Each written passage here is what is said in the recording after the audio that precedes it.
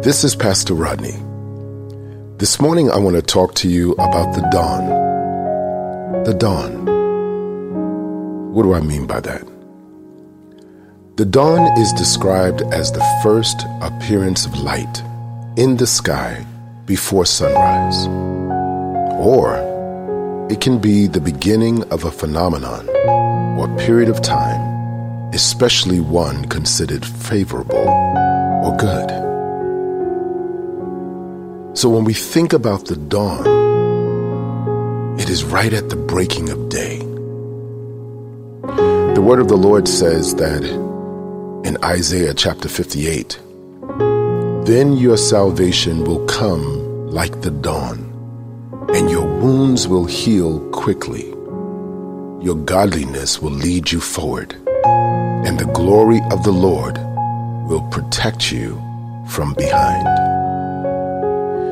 See, oftentimes when we look at the good things that we want in our lives, we're thinking, God, give it to me, give it to me. God, I want it now. I want it now. I want it right now, right? But sometimes our dawn doesn't happen when everything works in our favor, but our dawn happens when we get into proper alignment. So this morning, I want to ask you, what have you done?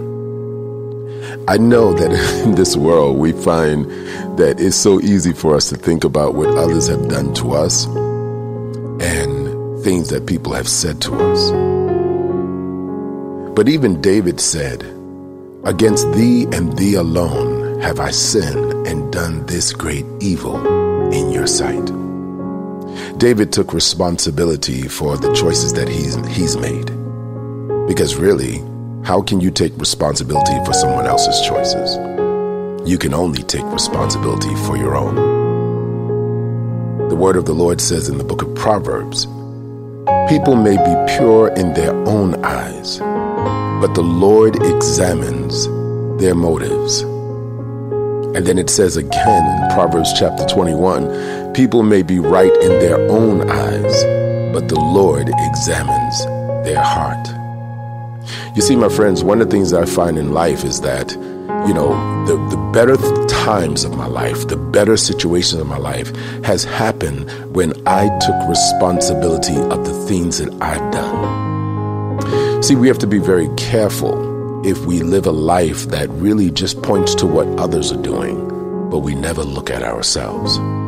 In fact, the word of the Lord says in the book of Hebrews chapter 12, it says, "Look after each other so that none of you fails to receive the grace of God. Watch out that no poisonous root of bitterness grows up to trouble you, corrupting many." Bitterness. You have to be very careful of bitterness.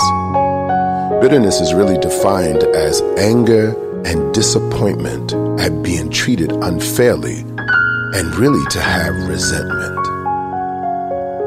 But God tells us in the book of Ephesians, "Get rid of all bitterness, wrath, anger, harsh words, and slander, as well as all types of evil behavior.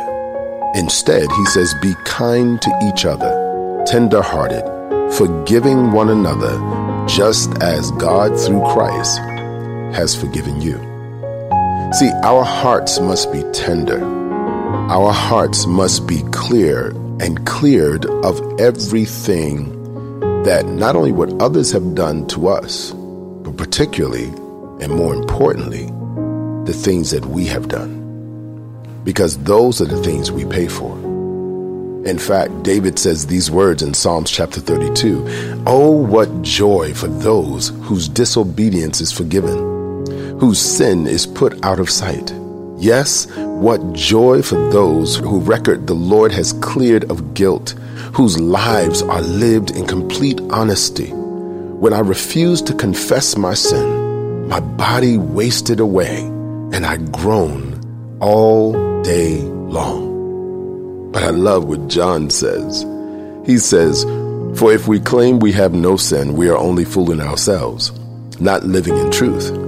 But if we confess our sins to him, He is faithful and just to forgive us our sins and to cleanse us from all unrighteousness. So this morning, I want to encourage you.